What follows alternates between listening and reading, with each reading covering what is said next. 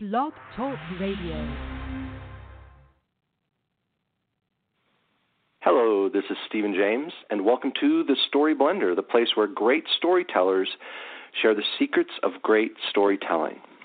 Now, our guest today is a gifted storyteller that I've been listening to and enjoying for many years. Ed Stivender has been called the Robin Williams of storytelling by the Miami Herald and the Catholic Garrison Keillor by Kirkus Review. He's an acclaimed, internationally known humorist, author, and professional storyteller who has shared stories around the world since 1977.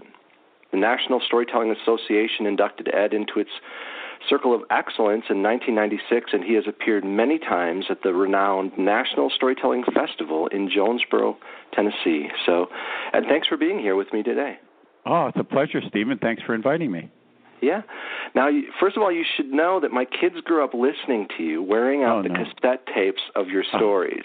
Oh, how nice. I'm honored. For those listeners who don't know what a cassette tape is, it's pre-CD time, but But of course, and I still remember one of the stories is about I think the CD that the cassette they listened to the most had the 50 Ways to Fool Your Mother story song on it. Yeah. And the Wise One, an old story about the Wise One that I always remember. Yeah. Oh, yeah. Good. That is one of my favorite tapes, and I still call my CDs, no matter whether they're in a digital format or a CD format or whatever, I still call them tapes because of the beginning, the business. I have these cassette tapes, and the first one I sold for $5 on the streets of Jonesboro, as a matter of fact, before they had a resource center for such things. Oh, wow. Jackie Torrance of happy memory, a wonderful storyteller, set up a shop, sort of a table out front on Main Street, and had her CDs, and I joined her, I think, the next year, and Chuck Larkin and I and Jackie would do it right there on the street before it became a big business thing. So I remember those CDs. And that CD in particular, that tape in particular with The Wise One, a lovely story by a fellow named Aaron Piper that I found in Friends Journal. I still do. And the 50 Ways to Fool Your Mother, written by Bill Harley as a ham bone song with slapping on the knees and so forth, which I turned into a rap. Both of those pieces are dear to my heart. So I'm glad your children had a chance to hear them. I hope they weren't negatively affected by no. the work. They loved it. They went to sleep listening to them over and over again. So. Oh, nice. Good. Yeah, how old are they now? Oh, my goodness. Well, they're married. Oh, well. Good for them. Yeah, exactly. So, one of the things that I was thinking of as I thought through what sort of questions I wanted to tap into your brain about today is when you listen to a story, when you listen to other storytellers, performers of what I know some storytellers don't like to be called performers, but in a sense, they all are, I think. Yeah. But what draws you in the most? The humor, the emotion, the characters? First of all, let me say that my first business card had the word performance on it. Ed Stivender, performance. And when I first started doing solo presentations after I left the children's theater called the Plum Cake Players, I thought of myself as a performance artist. So the word performance and performer is no problem for me. I think that's the basis of it. What intrigues me in a story is a couple of things. I think the first thing that intrigues me is the structure of a story. Classical structures that come through folk tales make stories pleasing and palatable. And much of my work, certainly my early work, was based on folk tales. And I love the structure of a folk tale. One time when I was talking to Jay O'Callahan, a wonderful storyteller from Massachusetts, I said the thing I try most for in telling stories is the snap, like the snap of the finger, the place where the story turns, usually quickly. the surprise turn that happens in a story. So that's another thing I'm very interested in. When I coach storytellers, I always warn them that my first interest is in the structure of the story and how the teller decides to structure the story. So these are sort of formal realities and not specifically based on the story itself. Sure. The story itself, of course, is important, but my eye is always looking out for how the story is structured and the snap in the story, the hinge of the story, the place where it turns, becomes exciting or scary or resolved. That's what I look for and am most interested in. Go ahead. Go ahead. No, you go ahead. I was just going to say, so when you're coaching storytellers and teaching at your seminars, and someone says, "Well, I need to do a presentation, and I'd like to tell a story to get it started," and they might say, "I'm no storyteller, though. I'm not a gifted storyteller or whatever." How do you encourage them to tap into their own, gifts? Because I think all of us are storytellers. Some of us like to be on stage, and others like to be around the coffee cooler. But all of us, yeah. Yes, all of us are storytellers. That's a fact from the get-go. I think that my advice about presenting is make sure that you're balanced on stage, taking deep breaths. I warm up my voice before I go on stage, and starting with a story is a very effective way of getting an audience's attention. And in fact, in my workshops, that's the first rule of successful storytelling, to get their attention. And once you've got their attention, try to keep their attention. The great thing about storytelling is that a story has certain inert or innate parts that keeps an audience's attention. And so getting the audience's attention with a story is an important thing. I also have a lot of comedy in my stories, and I like the idea of using comedy at the top of a program for a couple of reasons. One, it relaxes the audience, and secondly, it lets the audience feel itself. I hope I'm not getting too theoretical so early in this conversation, but no, it's perfect. I think of storytelling as a dance between the storyteller on stage and each person in the audience. I think I created a word which may not be in the dictionary, audient, A-U-D-I-E-N-T, meaning a person who's in the audience but one individual. So, and I am participating in my storytelling work in a dance between myself and each individual audience, as well as the audience as a whole. So the dance between the storyteller and the audience as a whole is a very important thing. And the fact that an audience is a member of an audience means that somehow they have to be introduced to one another, implicitly or subliminally. And my favorite way of introducing each audience to the other audience in the audience, as well as the audience as a structure, a social fact, is through laughter. When the first laugh happens, the audience hears itself, hears the other people in the room, and each audience hears him or her own voice, his or her own reaction to it, and it's a very important moment of laughter. I often start out with having some kind of a participation exercise with the audience, like a sing-along. The main thing is to allow the audience to feel itself, to experience itself as a social being, sort of, and then we can go on with the dance, and the dance is very important. I think I'd like to think that the goal of storytelling is a line from T.S. Eliot, somewhere I think in the Four Quartets. He talks about the experience of breathing together. So many storytellers are in the business for education or political action or other reasons.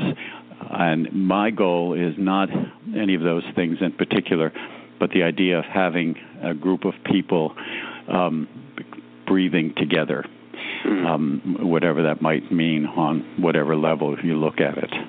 Yeah, I like that. That might be too complex of an answer to your simple question. No, it's good. And I like how you emphasize that storytelling happens within a social encounter. It's not always.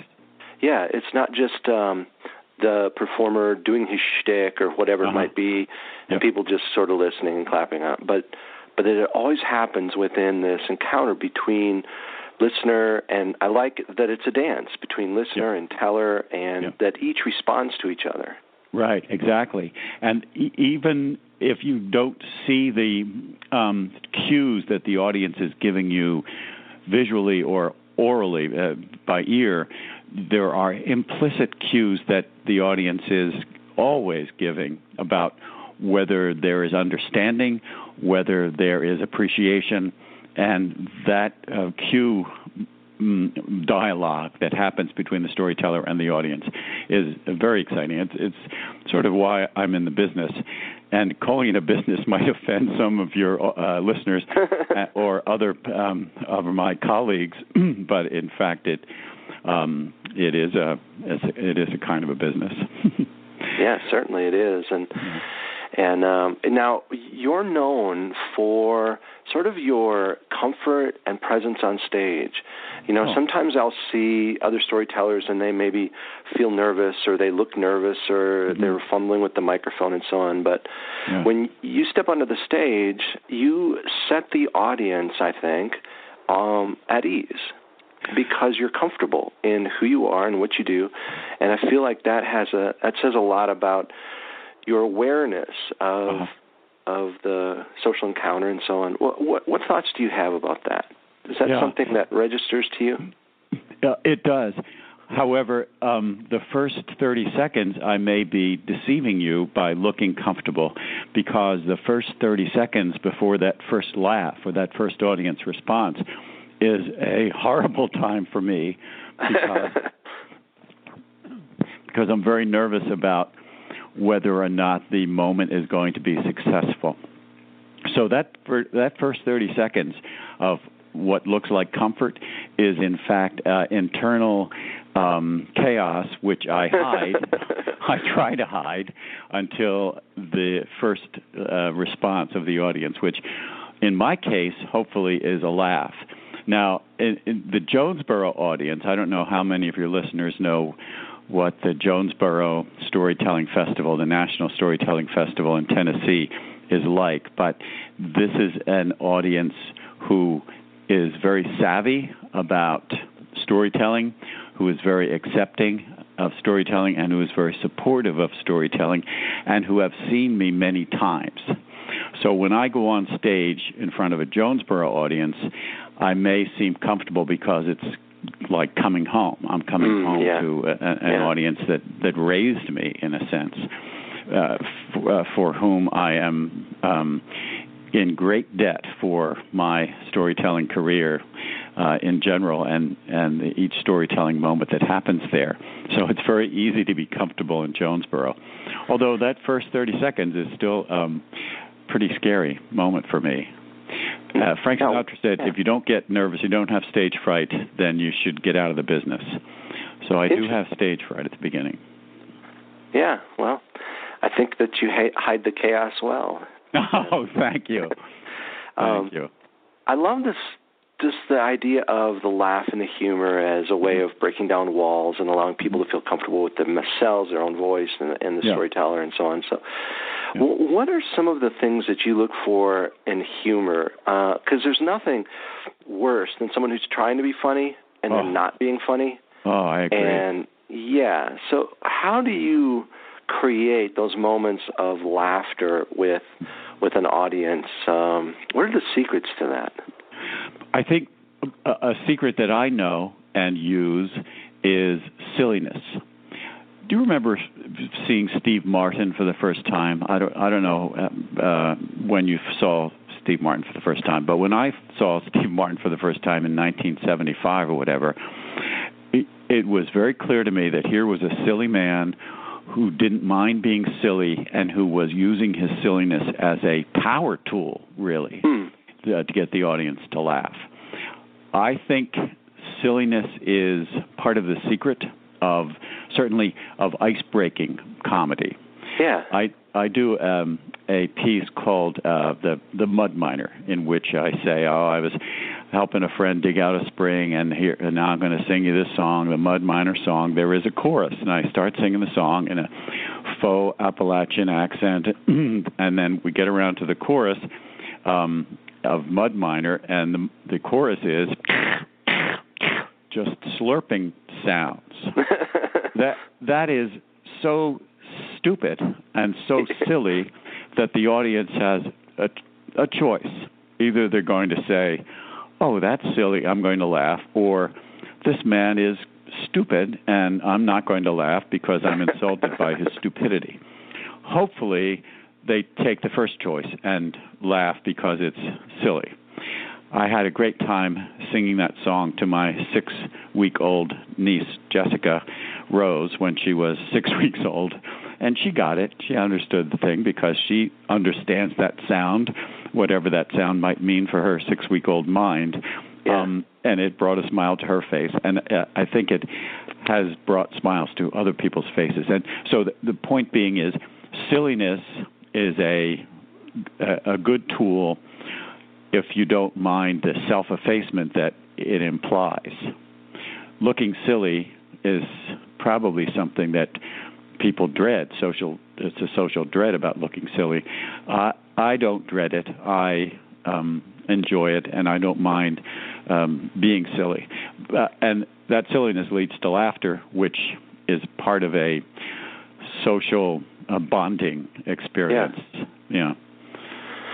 Yeah, you talked earlier about how there's a moment where a story turns, and now when you were talking about humor, it reminded me of this joke that I heard.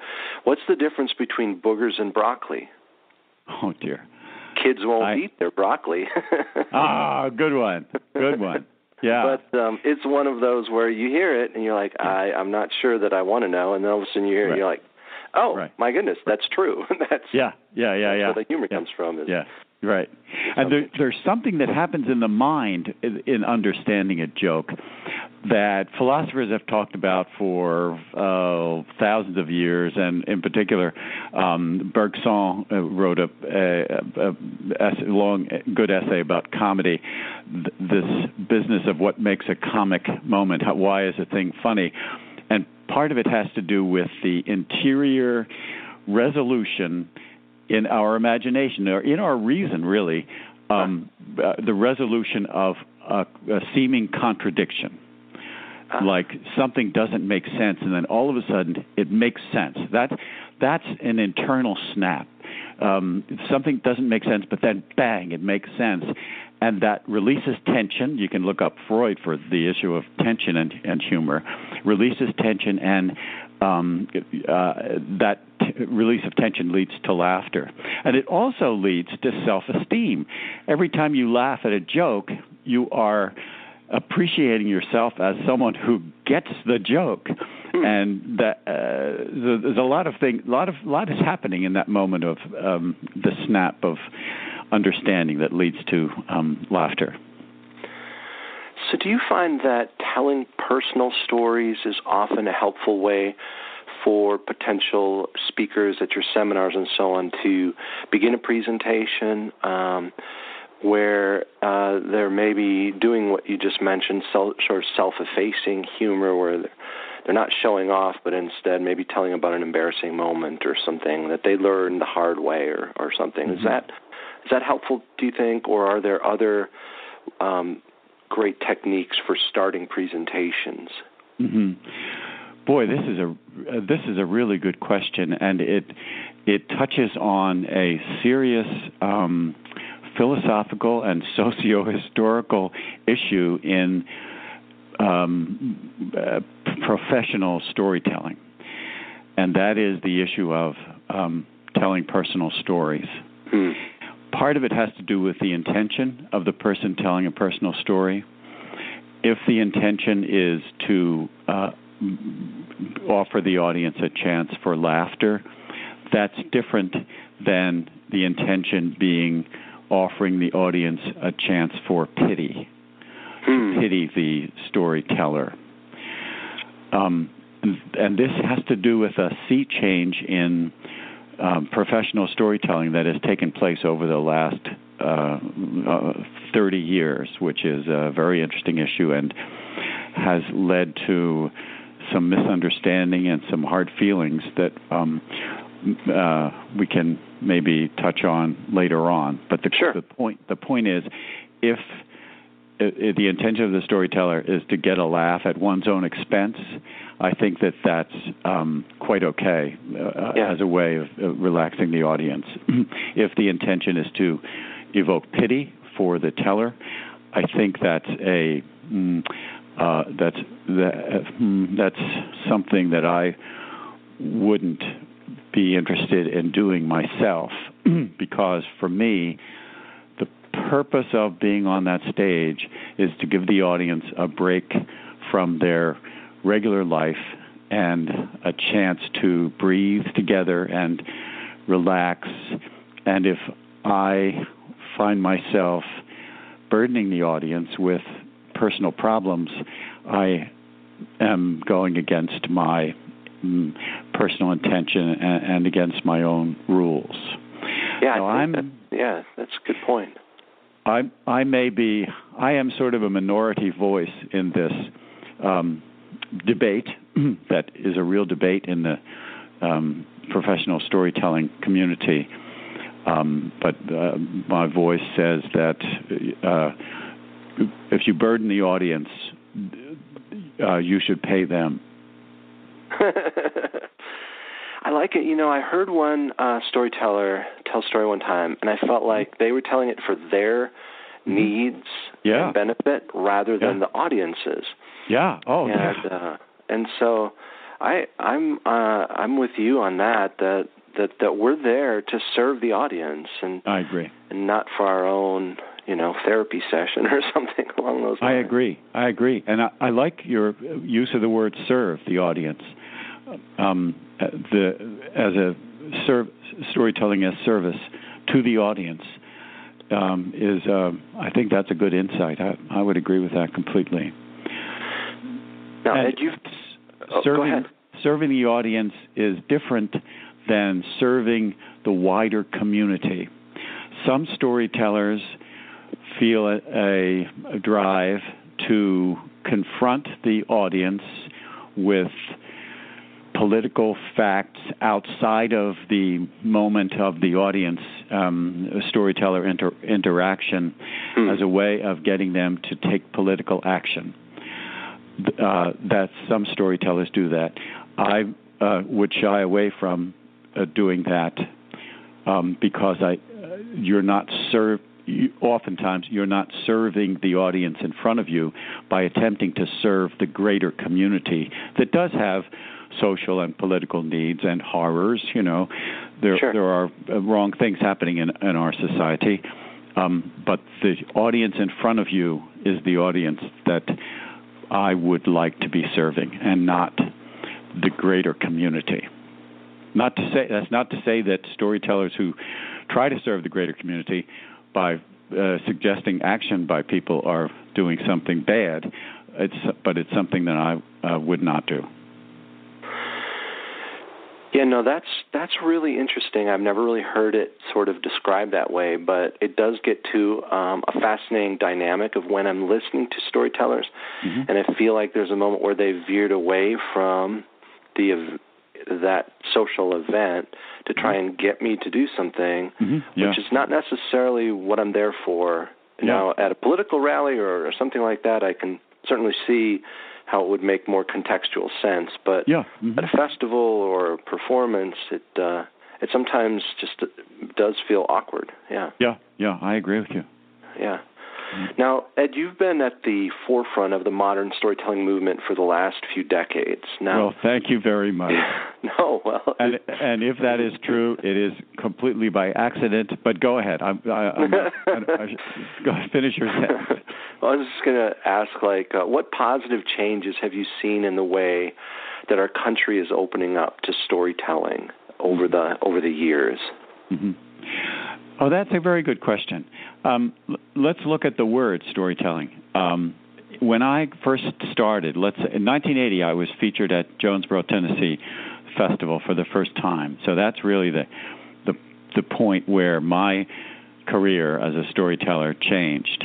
And in 1980, when I started doing storytelling, the word storytelling was pretty much a negative word. I felt so sorry for my poor mother, who had to get on the bus on her way to work and talk to her neighbors on the bus. And so what does your son do? Oh, this is 1980. Oh, my son's a storyteller. I felt so sad for her because she had to use this word, which was such a terrible word. I felt very proud in 1992 when August House published my first book, Raised Catholic, Can You Tell? So my mother could get on her bus to work. And what does your son do? Oh, my son is an author. And the word author always has had a good power valence. Sure. The word storyteller in 1980 had a terrible negative valence.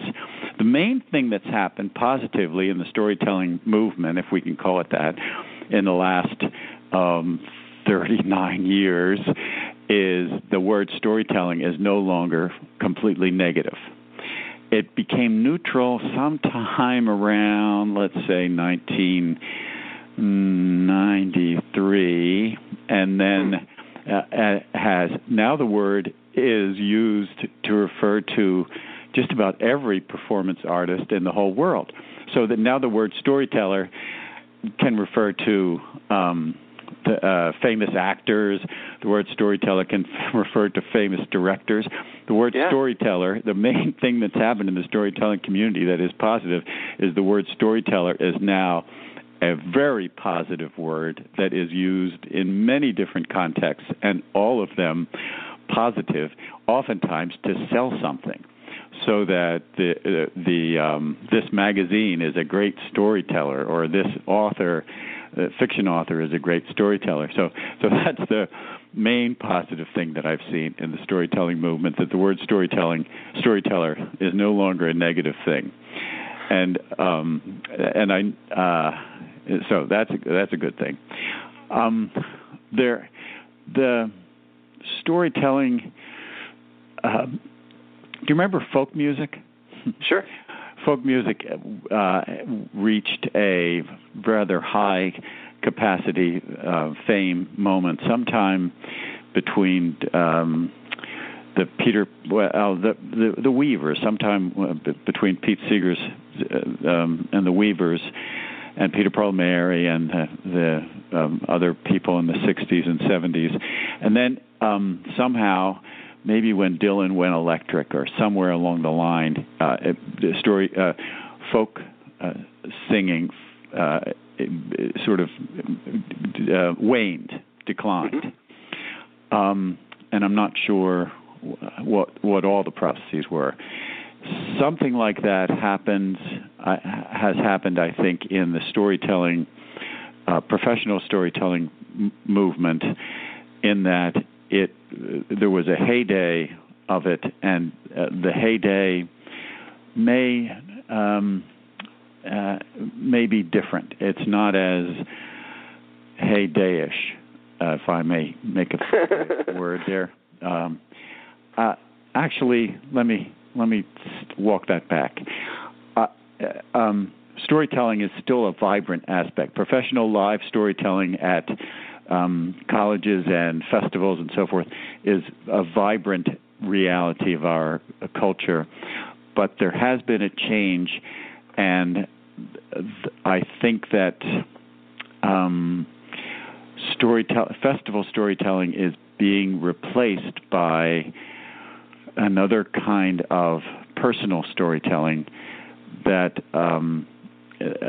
I am concerned about, because it might mean that the audience that made the storytelling revival so vibrant 20 years ago is falling away because of the kinds of stories that are being told now. On the other hand, there are organizations like The Moth and phenomena like Story Slams that are inviting a whole new level of audience to join in, understanding that the work that they are about to see or experience is going to be personal storytelling. When I first got started in the business, if I may, in 1980, I would say maybe 95% of the stories that were told from the stage of Jonesboro, Tennessee, were traditional, classic folk stories. Every once in a while, a storyteller who was telling traditional classic folk stories would dip into how they got to do this story or something about their personal lives. But most of it was folklore telling, which made it very easy for me to come into the business, and because I love folk tales and I love the structure and so forth. And then people began to be worried about copyright. Mm-hmm. And what does a storyteller do about copyright of material that has been written down and has been copyrighted? And a solution was found. The way to avoid copyright problems was to tell personal stories. Then there was a sea change in the storytelling movement, so that now I sometimes am the only storyteller in a festival who doesn't tell personal stories as my mainstay. Yeah. So I'll go on, and there will be an evening of storytelling, and 5 or 6 storytellers will be telling, and this one will tell about that event in their life, and the other will tell, and then Ed Starvin will come on with a folk tale, which is a relief for me, because there's no danger of burdening the audience with a folk tale. Yeah. And there is always a danger of burdening the audience with a personal story. So that is something that has happened, which I see as difficult. On the other hand, the phenomenon of The Moth, which was always based on personal stories, is developing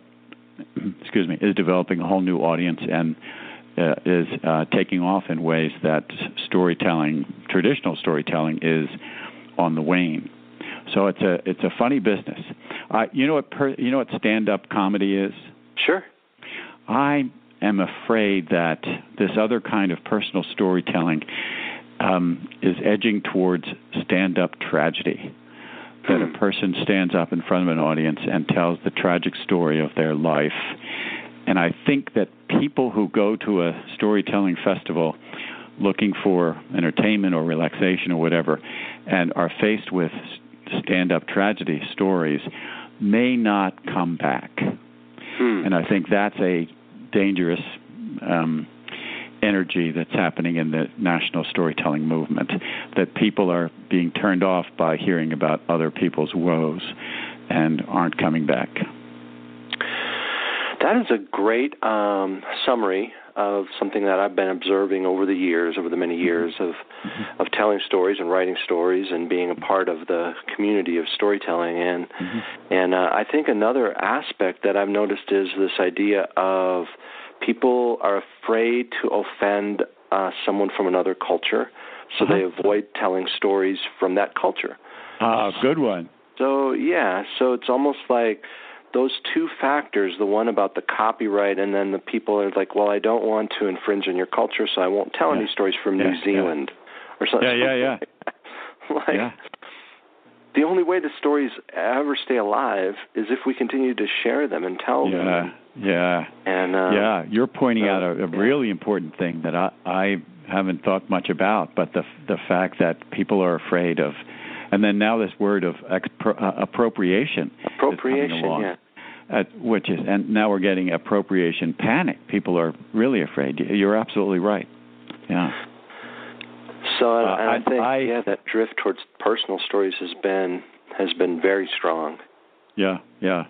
Now, that said, we have to talk about some geniuses in the community. Donald Davis is a genius. Donald Davis started off doing traditional stories as though they were from his family or about his family, and then he has, in the last 20 years, has zeroed in on stories about people, stories about live people, or so-called personal stories. However, Davis has an internal structuring dynamism which allows him to apply what he learned from the stories that he heard in his youth, the Appalachian folk tales. He applies that to his own storytelling of personal events, and so the audience loves Donald Davis. I love Donald. Everybody loves Donald Davis. Yeah. But part of the secret is that Davis has these internal structures, and I have never heard Davis burden an audience with his own problems. Mm-hmm. There are other people in the same business. J. O'Callahan is another brilliant storyteller who has told personal stories all along the line, and everyone all the storytellers who are working today tell brilliant personal stories. But there are enough non-brilliant personal stories that might be affecting the audience revival that is different now than it was 30 years ago.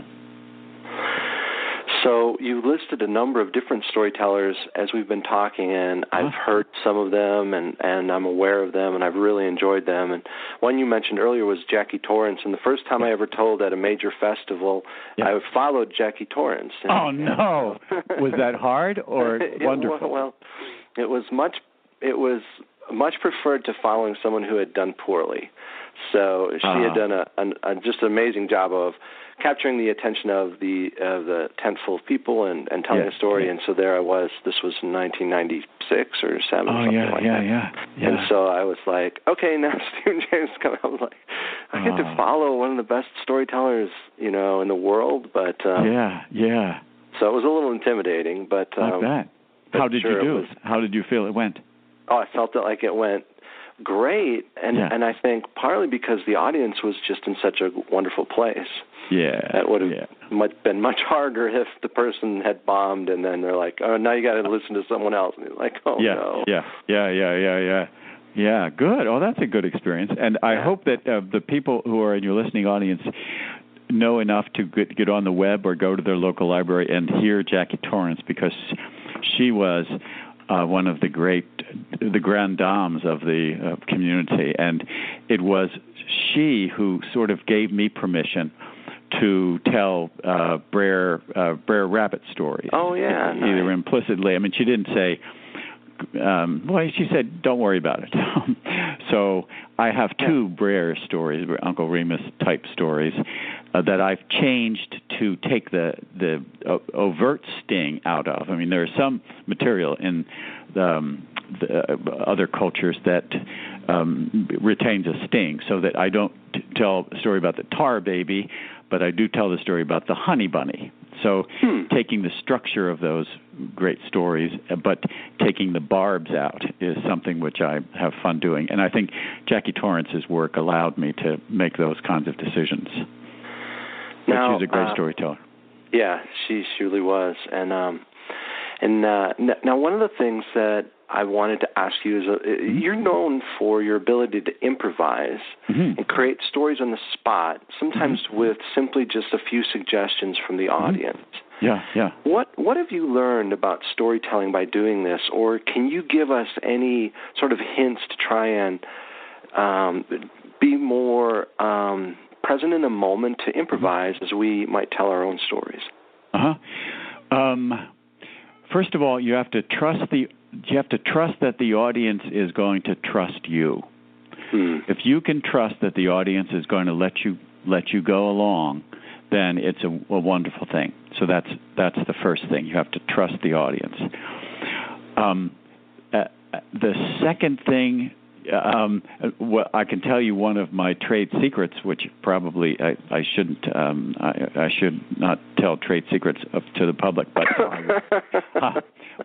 I often do at the end of a show. I'll close a show with an improvisation based on audience suggestions, in which I ask the audience for 5 ideas: the name of a famous fairy tale, a character from another fairy tale, a place where fairy tales don't occur, a disgusting habit, and a saying.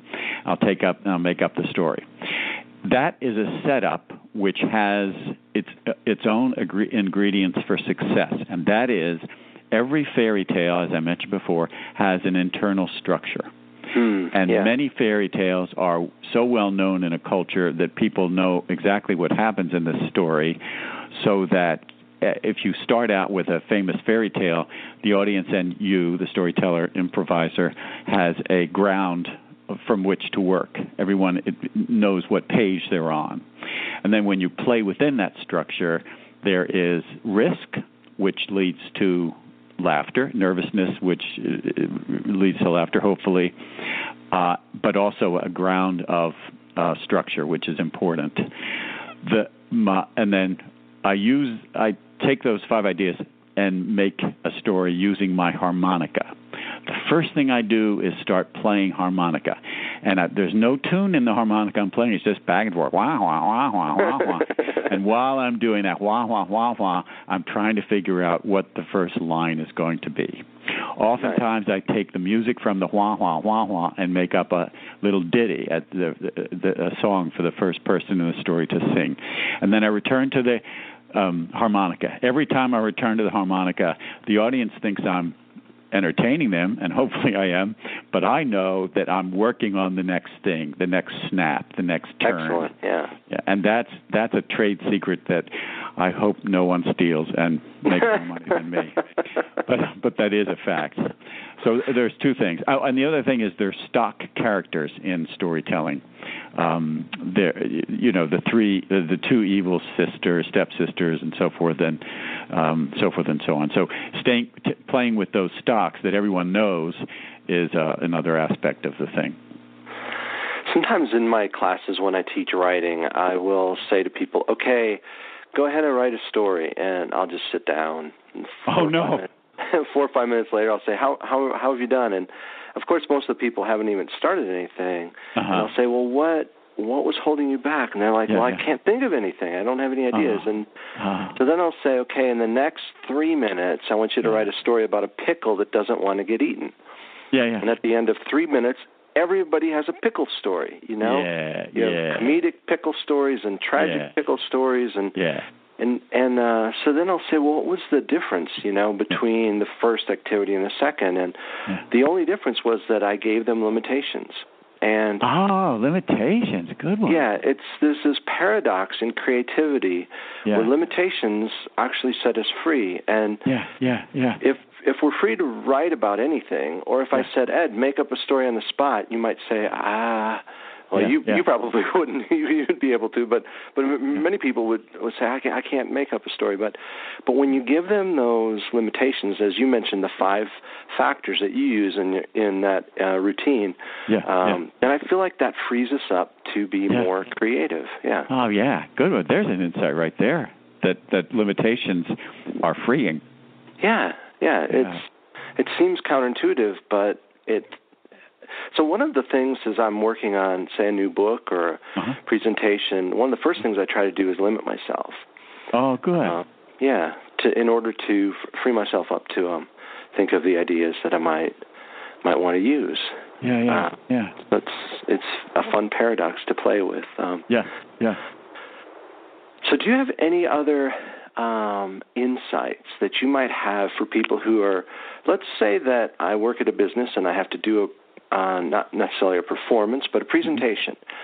And so I have, I know I'm going to be in front of 50 people, and I need to speak for 20 minutes and give them some information or something. Are there any other secrets from all of the many, many thousands of times, that you've told stories and performed around the world that might be helpful for that person listening? Yeah. Mm-hmm. If you have any control of the structure of the event, use it.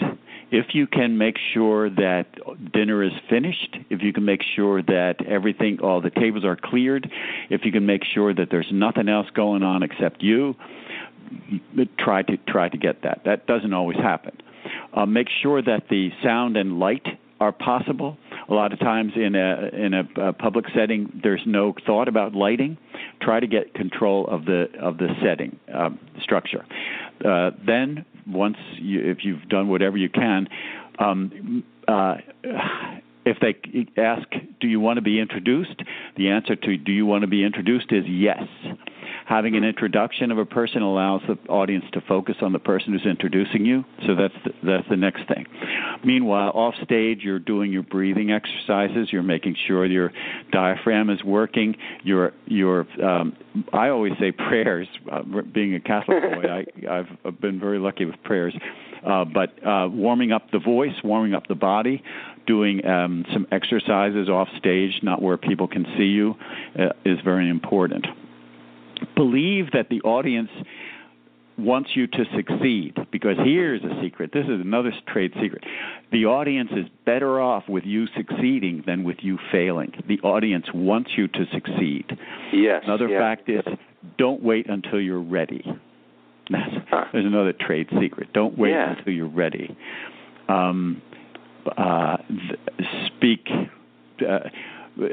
Relax them with something up top.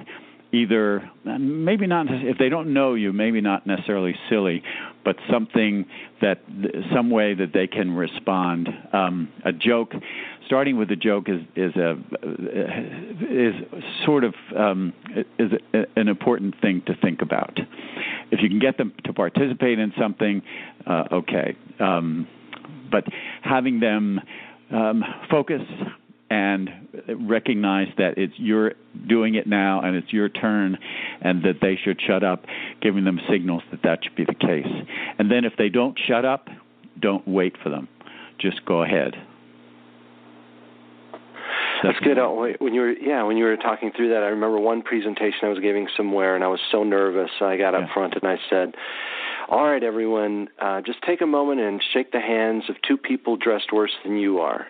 Oh, and good one. People began to, shake hands at least, but they laughed. Yeah. After 15 seconds or something like that, then I was able to do the presentation, and everyone was on my side. It was just that simple of breaking that down. And, sometimes people who are actors will talk about that fourth wall. But in storytelling, it sounds like, especially with the dance that you work toward, Ed, that's not present for you. No. You got to get rid of the fourth wall as soon as you can. In general. Although I use the fourth wall in some of my work, the fourth wall is not necessarily helpful. Yeah. The fifth wall I talk about in my workshop. The fifth wall is the wall behind the audience, the wall that's keeping out all of the distractions. That fifth wall is very important. Fourth wall, not so much.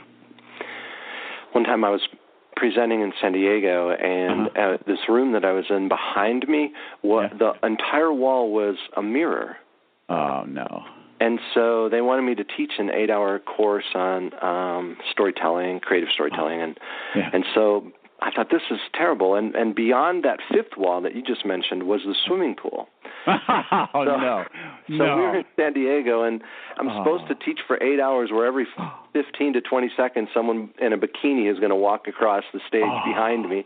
No. And so thankfully I did get there early enough to take all the chairs and turn them toward a side wall so that when people finally arrived, they had no idea that the room had been reset. But I like how you emphasized that earlier, taking control of the space and being aware of it, looking for those distractions and then removing them even before anyone else even showed up. It only takes it only takes a couple of minutes to turn chairs to the side. And, Good one. Good one. Yeah, it made a big difference. But I'll tell you, that would have been a frustrating day. So. Yeah. Well, and I've really enjoyed. Oh, go ahead. Oh, no, go ahead. Once you're into it and there are distractions and things that the audience recognizes and you recognize at the same time, let the audience know you recognize it and make light of it. Do something about it. I love technical problems that happen when I'm on stage because I can respond to them, which gives the audience a comfort level that says, oh, this guy knows what he's doing. So respond to whatever distractions come. But try to get it so that there's no distractions imminent. But that response that you have is part of that dance with the audience, and it sets absolutely. them at ease. Yeah. They're not just sitting there thinking, oh, he's doing the shtick that he's done 100 times at every other event. Right. It's word for word. Instead, I think it helps people feel valued. Yeah, I think you're right. Yeah.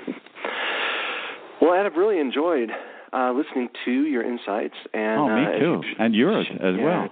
Shared these, and of course we want our listeners to go and buy a copy of your CD or check out some of your books.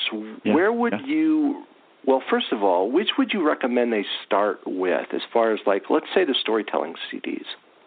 I would say the one to start with might be the storytelling called Tellin' Time. Tellin' Time was made at the National Festival, and Tellin' Time has sort of my favorite classic stories like the Lady Gawain and Sir Gawain and Lady Ragnell is on there, and so that's where I would start. And then all of my CDs or tapes, as I call them, are great. The most recent one called Like a Party, which is my attempt at humor in Scripture, which I did last year in 1917 at the National Storytelling Festival, is my latest CD. But my books are possible to get on Amazon and also your local library. Raised Catholic, Can You Tell? And Still Catholic After All These Fears. And on my website says edstivender.com, but if you just Google Ed Stivender, you get a couple of different things, including me in the Mummers Parade at various times. So I'm on the web, and I'm real live, and I'll be at the Azalea Festival in Georgia on March 1st, 2nd, and 3rd, and the Georgia Mountains Festival on April 11th. So, excellent. Come out and see me. And please say hello. That would be fantastic. But please do. The best way to catch Ed is if you can hear him live, as we've talked through, throughout this interview. People have said, "Oh, I want to hear that story." Well, we all want to hear him live. So check that out. And special thanks to Suspense Radio and to John Robb for hosting our show. And for more information about my speaking schedule and my writing schedule, you can go to stephenjames.net. And for more info about our other guests and to check out other broadcasts, click to thestoryblender.com. And always remember, the art of the story is all in the blend. We'll see you next time.